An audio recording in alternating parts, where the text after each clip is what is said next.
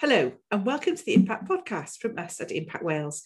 We're Finn and Jane, and every week we'll be bringing you lots of discussion, comments, and opinion on everything research and education. We'll be talking professional learning, what's happening in the education world, and everything in between to help you make a difference in your school. This week, we're delighted to welcome Chris Such to our podcast and his book, The Art and Science of Teaching Primary Reading, which is a wonderful book and one we'd highly recommend to both primary and secondary teachers across curriculum. Good morning, Chris. Good morning. It's a pleasure to be here. Thanks for inviting me. Chris, before we start, would you mind, we haven't actually introduced you as your, what your role is. Would you mind introducing yourself to our listeners? Of course, yeah. So a brief version of that is I've worked in education on some level since 2006. Almost all of that time has been spent as a primary school teacher and school leader, though I've also worked briefly in secondary schools as a Key Stage 3 intervention teacher. And this means, in effect, that in that time, I've taught readers and struggling readers from reception all the way up to kind of 14-year-olds. Most recently, in the last kind of 5 or 6 years or so, I've become really fascinated by the research into reading. I started working with some initial teacher training providers, supporting them in the work that they do. And that led to me writing the book that you've mentioned. And in the last 18 months or so, it led to me working with Ambition Institute, co-designing their National Professional Qualification in Leading Literacy, and working as a reading and curriculum independent consultant, working with schools, with multi-academy trusts, with English hubs, and also with national and international organisations like the International Dyslexia Association, for example. I've been out of the classroom for 18 months or so, and I'm already itching to get back in, and I'm looking forward to doing so. Thank you. We just want to reiterate how awesome your book is. We've both read it, and it is fabulous. It's a little bit like a Bible for teaching reading, decoding, and reading comprehension as well. But we're going to focus in on reading comprehension today. And before we start, we've got a situation here in Wales which needs a little bit of exploring first. So I know that we sent you an email with lots of information in it, so you're up to date with it. But just for our listeners, if we just kind of set out where we are in Wales. So your book actually covers all of the elements of teaching of reading, but it's the reading comprehension teaching in Wales that we want to talk about, because I don't know if do you know Rob Randall? I do indeed, yeah. I've appeared on a couple of podcasts with him in the past, like I think Teachers Talk Radio. Right, okay. Yeah, fan of his work. Yeah, fantastic, because obviously Rob has been on our podcast for 3 times. He's done a hat trick here, and he's fabulous, and he is focused on decoding. So we want to talk about teaching reading comprehension, because in fact in Wales we're currently bottom in terms of the UK, in terms of the 4 home countries for PISA. We've got a brand new curriculum here, which means that we've got the perfect opportunity to turn around and do something different from teaching of the reading comprehension, because obviously what we're doing at the moment and historically isn't working in terms of improving reading. We know that COVID's had a negative impact on reading in Wales. We've got national reading tests here, so we've got reading tests that go from, I think it's year 2 to year 9, that test reading skills. And we've also recently, I think in the last couple of months, Estyn, our inspectorate here in Wales, put out a thematic report on the teaching of reading to 10 to 14-year-olds, which I'm sure we will get into later. So talking about reading as research informed teaching of reading comprehension, and they listed quite a few things that was part of that. And the ones that they picked out specifically were guided reading, reciprocal reading, shared reading, and independent reading. All of those 4 were listed as being really effective research informed approaches to reading. So just to kind of put you on the spot, Chris, what do you think of the situation in Wales as it currently is? Well, from what you've described, obviously, if you are struggling with the teaching of comprehension in terms of outcomes, then it might be worth considering certain factors. It's interesting to note that guided, reciprocal reading, shared reading, and independent reading were all kind of defined as evidence-informed approaches to the teaching of reading, when the way in which those things are taught can vary so widely. And also, if I may pick apart them individually in a moment, when what you notice about these things is that we need to maybe look at the body of research in a slightly more nuanced fashion. So if I may talk about them one at a time. So guided reading, for example, it depends what we mean by guided reading, because guided reading is one of these terms that has come to me in some cases to be almost meaningless. I've heard people talk about whole class guided reading, which is a complete contradiction in terms. Guided reading is traditionally defined as small group teaching of reading, in effect. Most often, it comes to be taught with children in ability groups. It doesn't have to be, but the fundamental component of guided instruction is that the teacher sits with and works with a relatively small group of students. Now, under what circumstances is that a good idea? Well, obviously, sitting with a small group of students and working with just them is really effective for those 5 or 6 or 7 or 8 students. But when we start to look at approaches that have small group instruction and take account of the outcomes of everyone else in the class, then as you know, it's kind of unsurprising to find that suddenly it doesn't seem quite so effective. So when it comes to guided reading, or small group instruction of any form, there are 2 ways to look at it. I think if you're setting up your classroom in such a way that you are always having small groups to work with, and that's kind of a default, then I don't think the evidence base is there to kind of support that as a good idea. Professor Timothy Shanahan, his blog, Shanahan on Literacy, talks about the research into that in some detail in a really accessible way if you're interested. But the key thing here is that doesn't mean that small group teaching has no value, has no purpose. It's just that it should be contingent upon the circumstances in the room. So, for example, small group teaching of some kind of interventions, really valuable thing to do. Or even within a whole class situation, if I've got a group of learners who perhaps are struggling with reading fluency, they require a certain level of support that isn't appropriate to the rest of the class, then I might organize my classroom so that in moments during the week, I am working with a small group, but I have to be cognizant of the lack of support that the rest of the class are getting at this point. The short version would be to say, just as with the teaching of mathematics or history or science or any other subject, if in doubt, try and teach as many pupils as you can at the same time, because it's by far and away the most efficient way to support pupils. We don't want to leave pupils unsupported for long periods unless absolutely necessary. And that fits in with the ethos of Curriculum for Wales really closely, because we are very, very focused here on raising standards for all and for equity. So, and like you say, if you're just working with small groups, then where's the equity in that? Okay, so that's guided reading. What about the other? Reciprocal reading is fascinating. If you look at the research in a very kind of 2-dimensional fashion, what you'll find is people saying reciprocal reading works. And if you dig into the research, so that means going to decent meta-analyses and then going into the papers behind those meta-analyses, what you find is that reciprocal reading, which is where a teacher sits down again with a small group of pupils, teaches them certain strategies, and crucially engages them in discussion of the text that's in front of them, you find that, yes, that does work. But compared to what?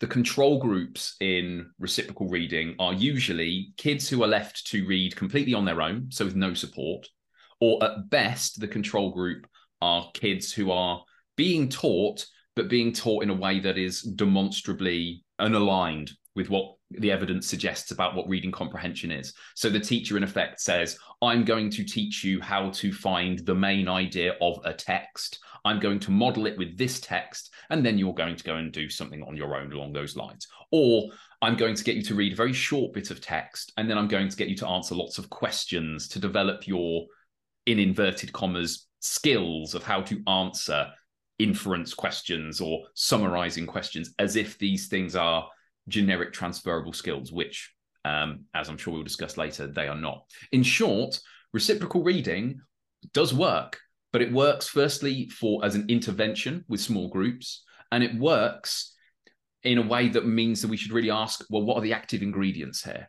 And a sensible reading of this research into reciprocal reading or reciprocal teaching suggests that what probably makes it effective is an adult sitting down with a small group of pupils and getting them to engage with the text that is in front of them.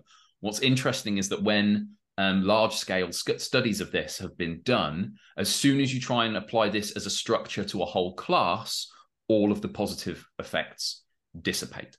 Right. So this is more about the teacher to pupil ratio than it is about the strategies being used.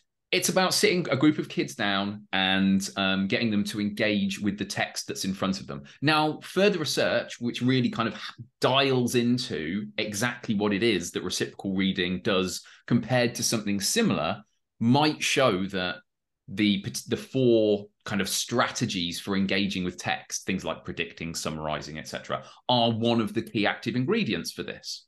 And these are things that I think are worth teaching as strategies briefly to a whole class as well. But until we see more fine-grained research into it, all we really know about reciprocal reading, I think, is that sitting pupils down in a small group, getting them to engage with the text is good for that small group of children, which I don't think is hugely revealing or will be surprising to any of your listeners. No, and again, it's the same thing as with the guided reading in that you're prioritizing a small group over the needs of the whole of the rest of the class. Absolutely. And one thing I've mentioned as well, that blog that I mentioned by Timothy Shanahan, if you search for Shanahan on literacy and look for what he calls, small group instruction, what tends to be the case, or what seems to be the case, is that when you by default organize kids into small groups of readers, it is those who are most advantaged, those who take to reading most easily, perhaps have most support, that benefit most. And it's those who struggle the most who benefit least. I think like the Matthew effect, isn't it? Those who learn to read well early are advantaged more and more as time goes on. And precisely, and you can think about that in terms of the struggling reader. If you are working with a struggling reader for only 20% of the week, what they achieve in that 80% of the week where they are unsupported, particularly if they're still at the stage where they're relatively disfluent, is probably going to be not a lot at best. And it might be that actually all you're developing in them are negative associations between the process of reading and how they feel about themselves, because they're left to get on with something that they're going to struggle with completely. And I don't think that's perhaps an ideal situation. And then you're getting into issues like resilience and independence, which we know are big issues in Wales as well for teachers looking at curriculum for Wales. Okay, so guided reading, reciprocal reading are questionable in terms of being really effective research-informed strategies. Certainly if we're thinking about applying them to kind of like a whole class. Yeah. What about shared reading?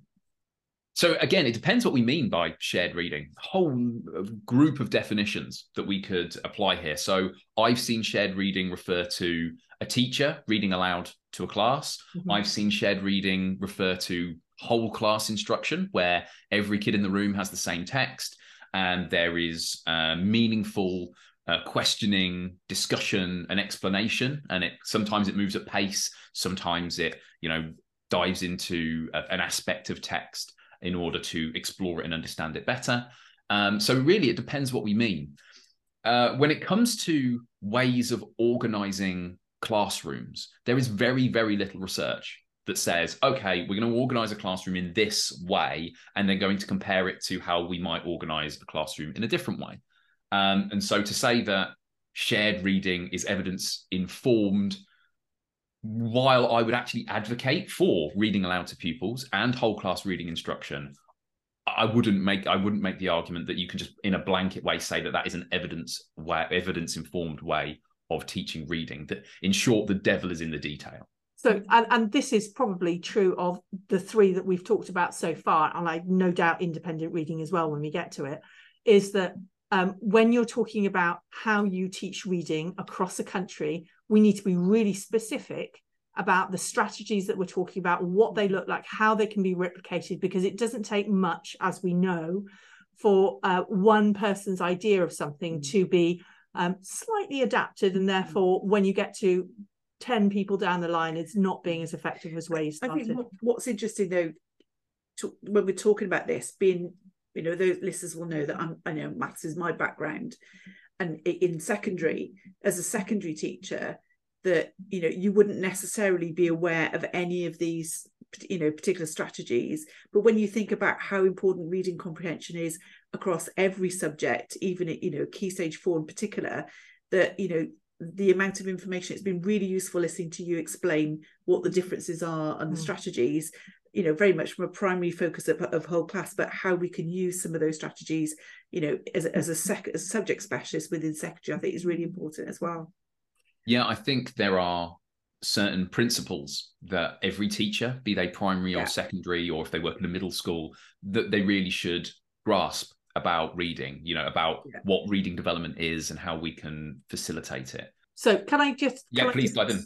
Pause it. I'm just going to try and corral the conversation, because I want to get to independent reading, but then because, you know, this is what Eston talked about as being research informed, so we want to kind of debunk some of this and then get to so what should we do instead, and those principles. But let's just talk about, first of all, independent reading. Sure. Obviously, what does that actually mean? But in terms of what it could mean, Chris.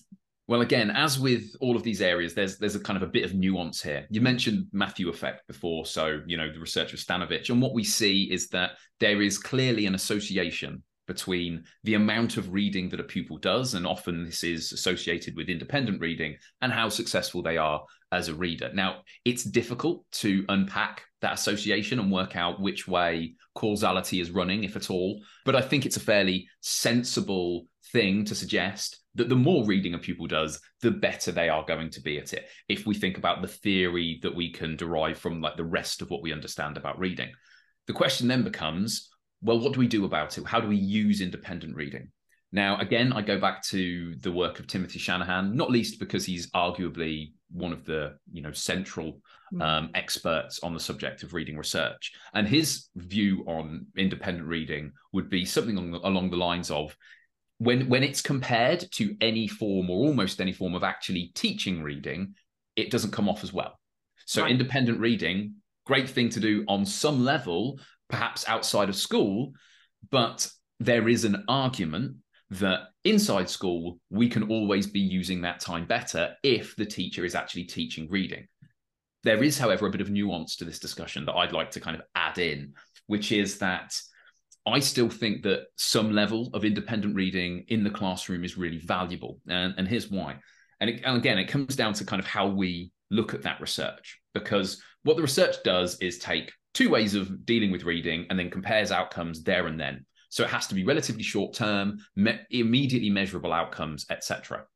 Well, I would say that because of the value of the amount of reading that we want pupils to do, one of the key things we want to do is to develop certain habits and certain dispositions towards reading. We want pupils to start thinking of themselves as readers. We want them to begin to enjoy and appreciate and learn from the independent reading that they do. And if they're going to do that outside the classroom, which certainly would be valuable, there's probably an argument, and I think a good one, that building up some of these habits in the classroom is a good idea as well. And I think there's also an argument about what we want schools to be for. So obviously, outcomes are really important, obviously. But equally, there always has to be an element of education that looks at just the sheer joy of being in school. And one of the great joys of being in school is, thinking back to shared reading a moment ago, hearing a teacher read aloud a wonderful story or a wonderful book, but also having the opportunity for some quiet time to read a book that you're really into. And for some kids, it might be tempting to say, well, surely they can do that at home. But obviously, it's not always the case that every child does have a quiet place or a haven in which they can enjoy independent reading. So I think there are other arguments that relate to outcomes, and some that also kind of go a bit beyond immediate outcomes as well, as to why I do think independent reading has value. And I think it's really interesting when you think of what goes on in schools out there, because we've worked with a range of primary and secondary schools in Wales, and you find that particularly secondary schools, because they know that reading is an issue and they're trying very hard to make a difference, and they don't want to limit it just to English lessons. You find a lot of them using things like drop everything and read, or they'll have reading opportunities in tutor time, which, as you say, absolutely have value and set that kind of standard for what reading is for and being a reading role model. But when that becomes the only way that reading is kind of experienced in school, it can actually cause more problems than it solves, especially for those children who struggle with reading. Yeah, and that's something a really important caveat to this, which is that, I spent a big chunk of my career working particularly with struggling pupils. I was, in a situation where I was able to teach, basically to ask for classes in which there were a number of struggling pupils, or quite early at the start of my career where there was still setting for English and mathematics, being able to say, actually, no, can I have the lower set? I just find it more, I feel like I learn more with pupils under those circumstances. But the point being that when we come to independent reading, if a pupil is particularly disfluent, they're at the stage where you put a book in front of them and they can't really read it well enough independently so that they can make sense of it, they can begin to enjoy it, then independent reading suddenly loses, I would argue, any of its value. So we have to be really careful. And beyond losing any of its value, as I mentioned earlier, I think it can begin to be really detrimental for pupils to be expected to do lots of independent reading if they're still at the stage where they really struggle to read fluently. And what tends to happen, I worked as well as a teacher, but briefly I worked as a teaching assistant as well, and I found that really possibly the most enlightening part of my career, because I got to work in lots of classes and work particularly with struggling students. And what I saw time and again were pupils hiding their difficulties with reading and getting really effective at doing so. And often that came down to what happened when they were asked to read independently. So yeah, it's a really valuable thing, but you have to be really careful how it's used in the classroom. Okay, so, and I would like to say, I actually worked as a teaching assistant as well for a time being, and it is children, when we're talking about resilience, oh my gosh, that being so resilient to manage to find a way to hide the fact that they just hated reading, couldn't read, and really struggled with it. It was shocking. Anyway, so we've talked about what is being suggested as being a research reform, and maybe there are issues with that. So what would you do instead? What is a really effective way to teach reading comprehension? Okay, I hope you'll forgive me for briefly, and I'll try and be brief with this, taking a little diversion into kind of the foundations that support reading comprehension. I won't go into huge detail, but it's the first thing to note is that there are certain foundations that are part of this. Now, these foundations, maybe foundations is the wrong metaphor, because usually you have to lay the foundations first and then you start looking at comprehension, and it doesn't have to be this way. But bear with me in the analogy.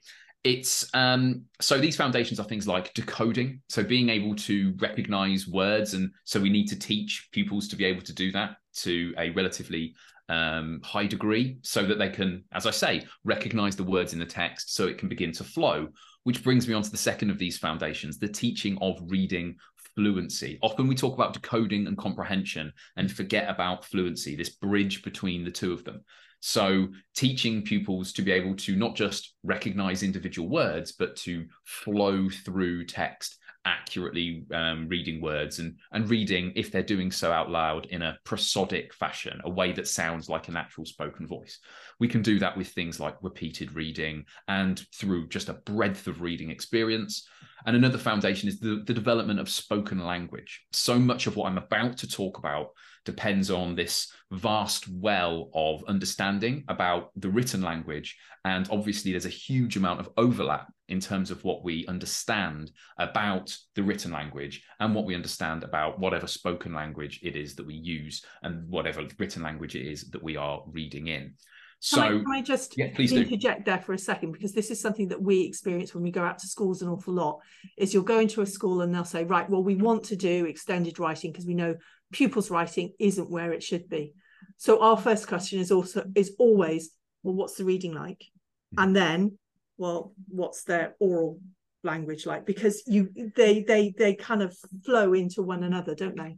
Oh, absolutely. There is huge overlap between them. Our ability to write is again taps into that same vast well of understanding about language more generally, and we develop that, yes, through spoken language, but also through experiences with written language, be that a child reading themselves or being read to. Now, this isn't to say that we can, ditch our writing instruction completely and just focus on reading.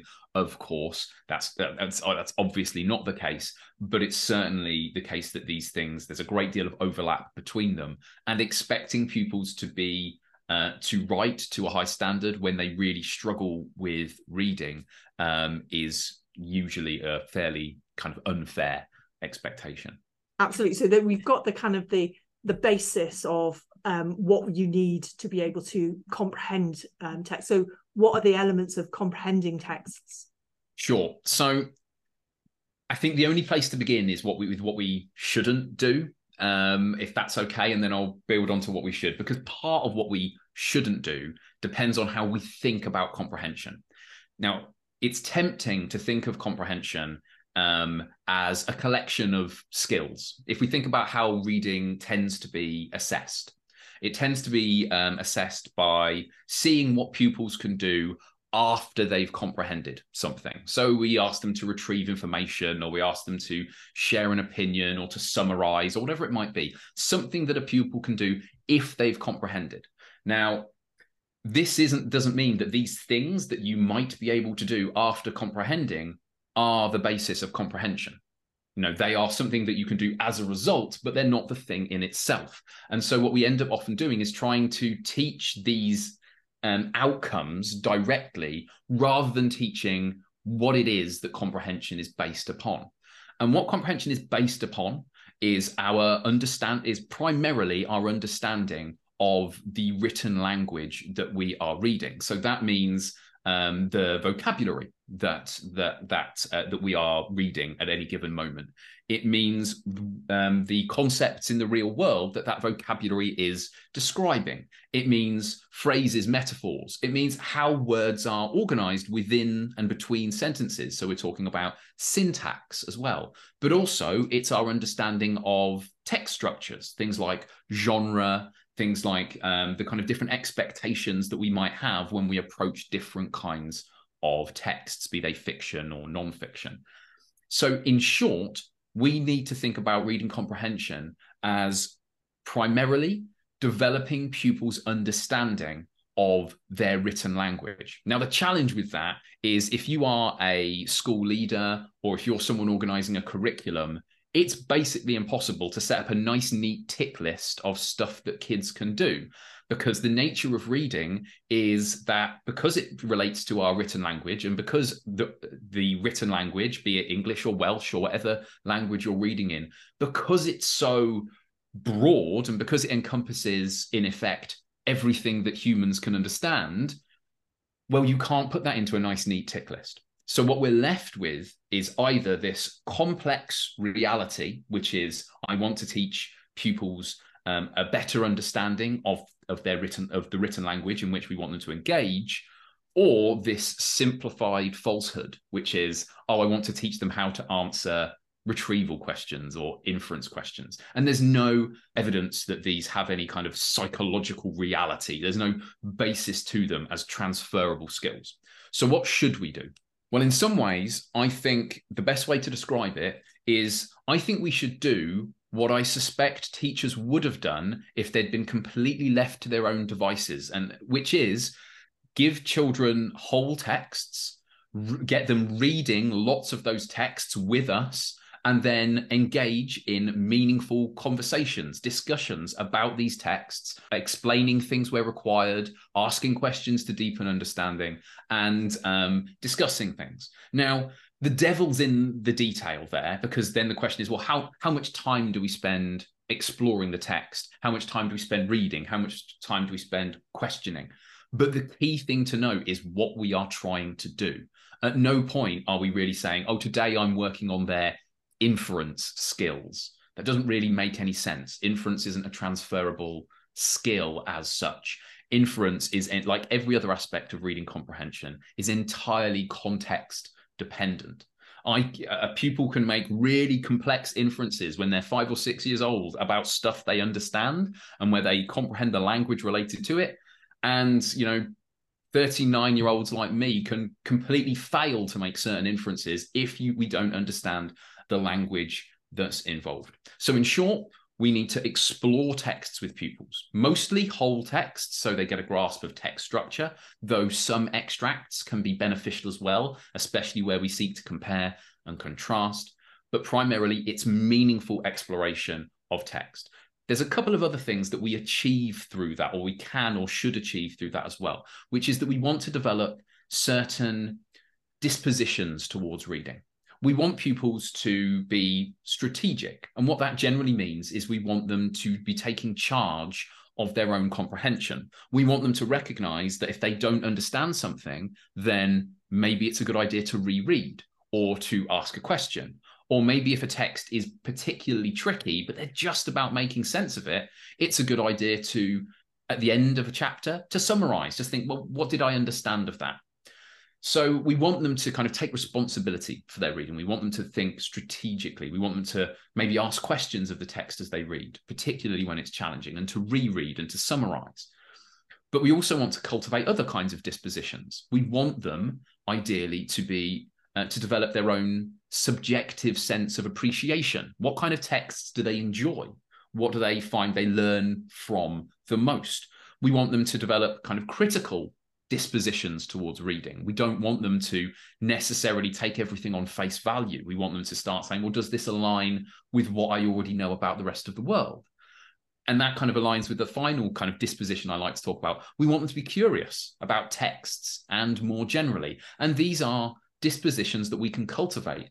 But thankfully, this kind of strategic disposition and these appreciative, critical, curious dispositions towards reading, I think, are a quite natural consequence of teachers exploring texts with children in a meaningful fashion, where what we are seeking to do in any given lesson is getting pupils to understand the text that is in front of them.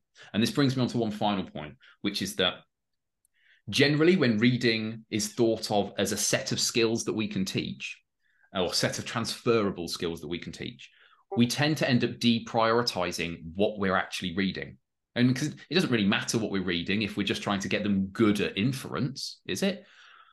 But that, of course, doesn't make any sense, as I've just described. In a kind of meaningful approach to reading, what I sometimes call like a content-focused approach to reading, what we read with pupils is as important as how we teach it. It is largely our curriculum for teaching. So rather than saying, oh, how well have you taught inference, we start looking at the breadth and the variety of texts that we're giving pupils the chance to engage with. Are they learning about different perspectives, different characters, different contexts? Are they learning about different kinds of text? Are they learning about the world more broadly from the texts that they read? So as I say, text selection becomes an absolutely central idea in a meaningful approach to teaching comprehension. Something that you mentioned in your book that I think is really important to kind of understand is that you talk about reading comprehension as being a really active thing for the reader. It's something that the reader reads something and they actually create a mental model of what that text means to them. And I think that's a really, and it just reminded me, and I just wanted to drop this in here, that I actually did linguistics, but I also did literature as my degree. And I did critical analysis. And one of the critical analysis theories that we looked at was reader response theory. And it's this idea that once a text is written, that it stops being owned by the author and it actually is owned by the reader. And one of the great things about doing English literature language is that you can say pretty much anything you want about a text, as long as you've got some evidence from the text and you can justify why you feel it means that thing to you. And I think that's something that's really powerful for children to understand, is that it's being, as you say, a reading detective and building that understanding, saying, well, I think it's about that. I think the character thinks this because he says that, and that is linked with this. It's that series of connections, understanding the whole world, isn't it? Yeah, and I think this gets to the very heart of one of the most challenging bits about teaching reading comprehension, because there are two goals that we have in mind that kind of clash a little bit. And I think the best reading teachers are aware of that clash. And one of them is that it's absolutely the case that we want to, as teachers, have an idea of, when we're teaching a text, of what we want pupils to learn from it. So if I'm teaching a text like Holes, which is a lovely book for kind of year 5 and year 6, I've seen it used in secondary schools as well, then I want to explore the idea of alienation. I want to explore the idea of injustice. I want to explore the idea of friendship. These are themes that I think are doubtless in that book. And we have to not be afraid as teachers of, when we're exploring a text, saying, I'm choosing it for this reason, and I want pupils to take away X, Y, and Z.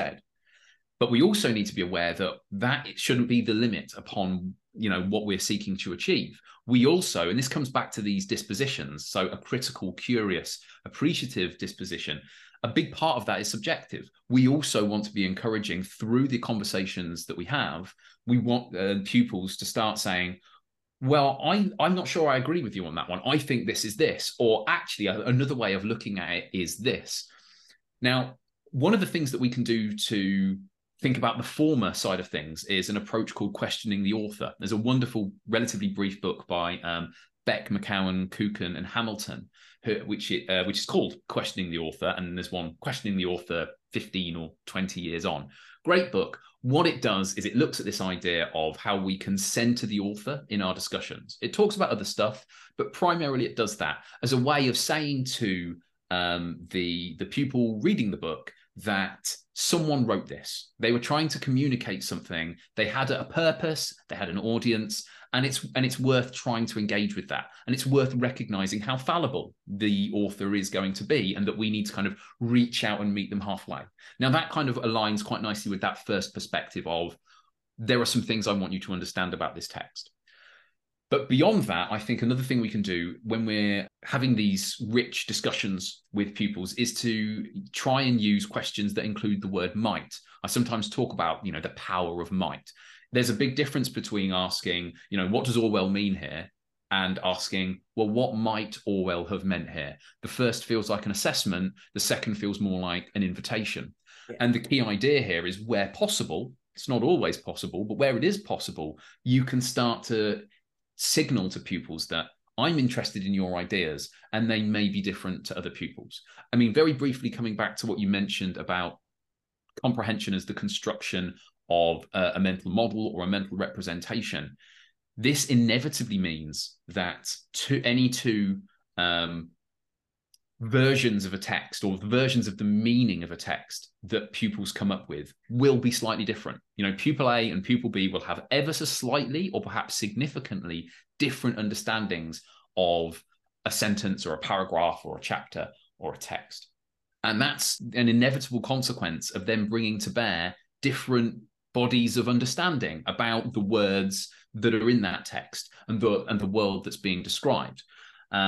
So that we need to kind of lean into that, while bearing in mind, as I'm sure you did in your course when you're talking about literature and linguistics, bearing in mind that some positions relating to a text are more arguably justifiable to others. And when we're deciding whether our comprehension is, as it were, correct or not, and sometimes there is no correct interpretation, but when we are doing that, what we're doing is thinking about kind of the language community that we're part of, and thinking about, well, is this a justifiable position within that language community? I know we're getting into slight nuances here, but I think it's worth exploring. Absolutely. And it's really important that you do have those two views on a text, the kind of the accepted theme of a text, and the possibilities for a theme on a text, and the fact that there are going to be differences between both of those. There are some things in your book that we really, really love, that we wanted to point out because we think they're absolutely awesome, and I think that they're really valuable.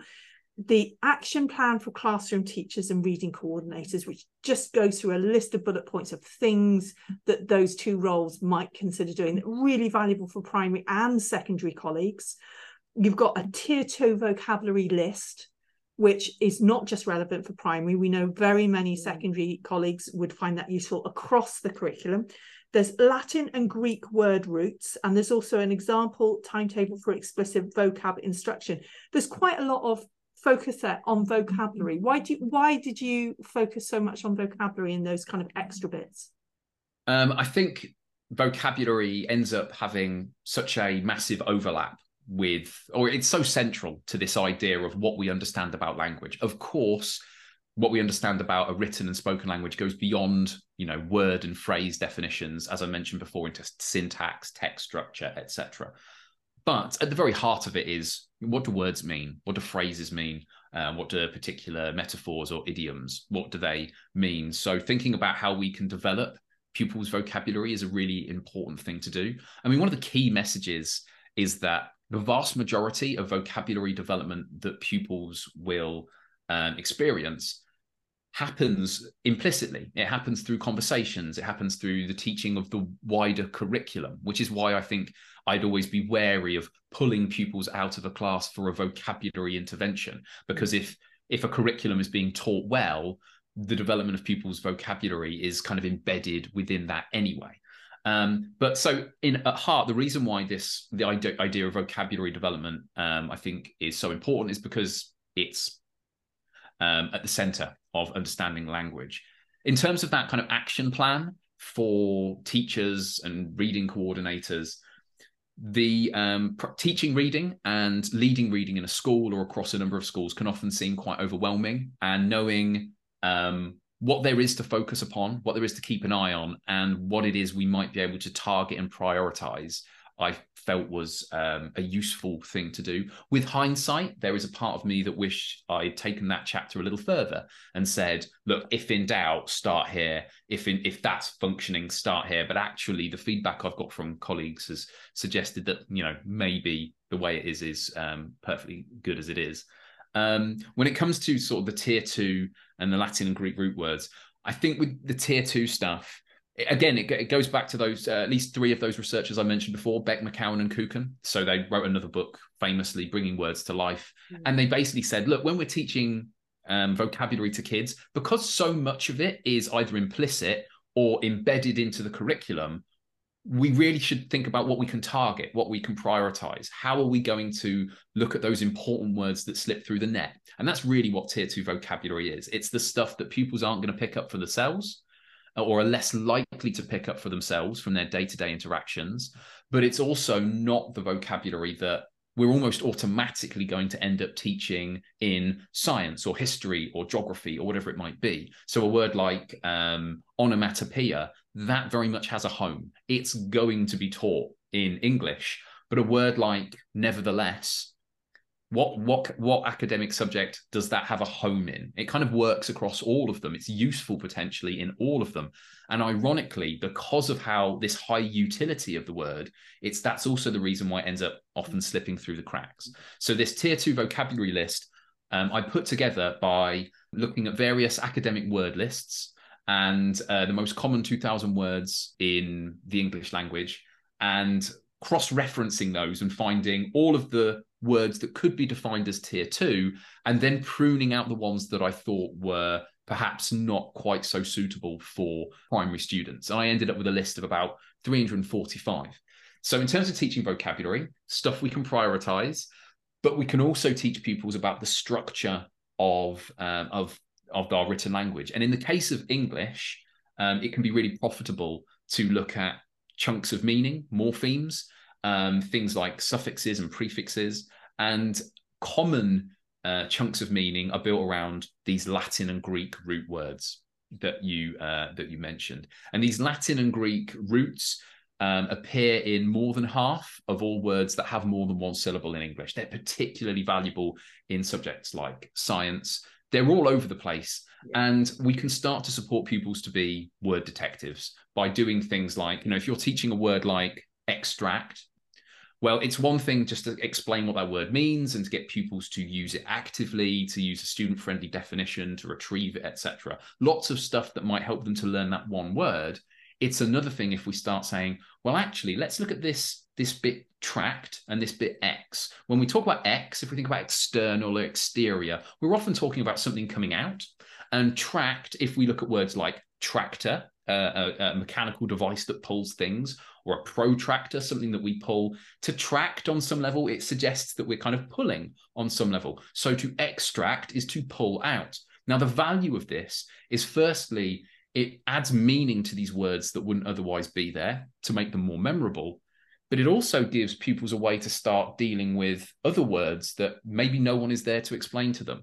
So we can prioritize words, but we can also start to help pupils be vocabulary detectives by looking at these chunks of meaning, morphemes, including Latin and Greek root words. And that was the one section that I went that was the most useful for me as a maths teacher. It would be particularly that element, but also talking about the tier 2 words, some of those words that might have a very subtle meaning, a difference in different subjects. You know, things like similar in mathematics and similar in English have got a very slightly different meaning as well. So it's been able to highlight those and address those with pupils too. Yeah, absolutely. So that idea of, I never pronounce this word right, polysemy, or spelled Polysemy. I believe it's polysemy, where we have polysemous words, or polysemous. I've heard them pronounced both ways. I prefer the first. But where we have these words that have slightly different meanings. I think what's really valuable here is recognizing that even when they have those slightly different meanings in different academic areas, there's almost always some underlying similarity between them. And it's often that relates to kind of the morphology of the word. So we can actually support the development of people's understanding of these polysemous words via morphology as well, and by, you know, putting them into these broader contexts. Chris, I certainly could talk to you all day about words and language and reading and so on.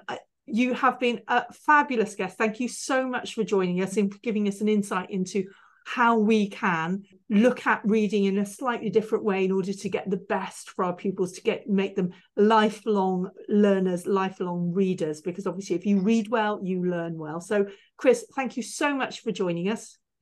Thank you. It's been a real pleasure.